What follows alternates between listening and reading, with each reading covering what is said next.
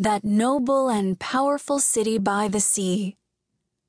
Christopher Columbus, referring to his birthplace.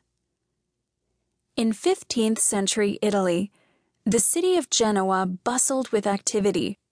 It was smaller than most other walled medieval cities, having developed between the Ligurian Alps, the Apennine Mountains, and the Ligurian Sea. But despite its small size, it was one of Italy's two most important Renaissance ports, second only to Venice, where merchants sold their wares and soldiers shuttled through on their journeys to distant lands. Genoa was gloomy. Its streets were so narrow that riders on horseback rubbed their toes on the building's walls as they passed. Few grand structures had been built. Most of the city consisted of tiny homes that were dark and dank. Genoa's churches, built with arches in the Romanesque style, were short buildings with few windows. Even though it lacked elaborate architecture, the city had a reputation as one of the busiest markets on the western Mediterranean Sea. It was so famous for its trading, in fact, that the phrase Genuensis ergo mercator, which means a Genoese, therefore a merchant, was common.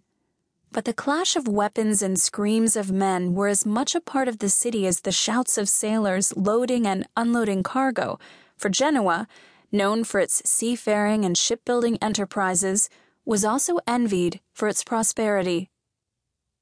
Despite its financial self-sufficiency, Genoa was often not strong enough to defend itself. It was usually allied with another power, like France or the Duchy of Milan.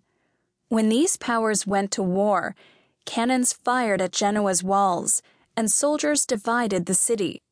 When the outcome of the war was decided, Genoa might find itself under the protection of a different power.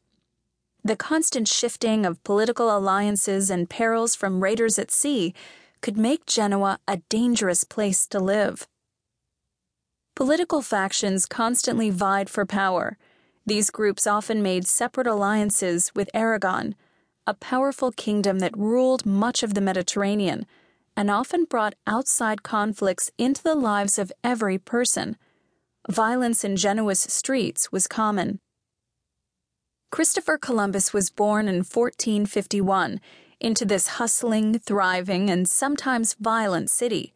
He learned to be observant at a very young age, and he tried to avoid trouble with other boys whose fathers had different political beliefs than his own father. Political violence was so common that Columbus's father's patron, financial supporter, was even stoned to death.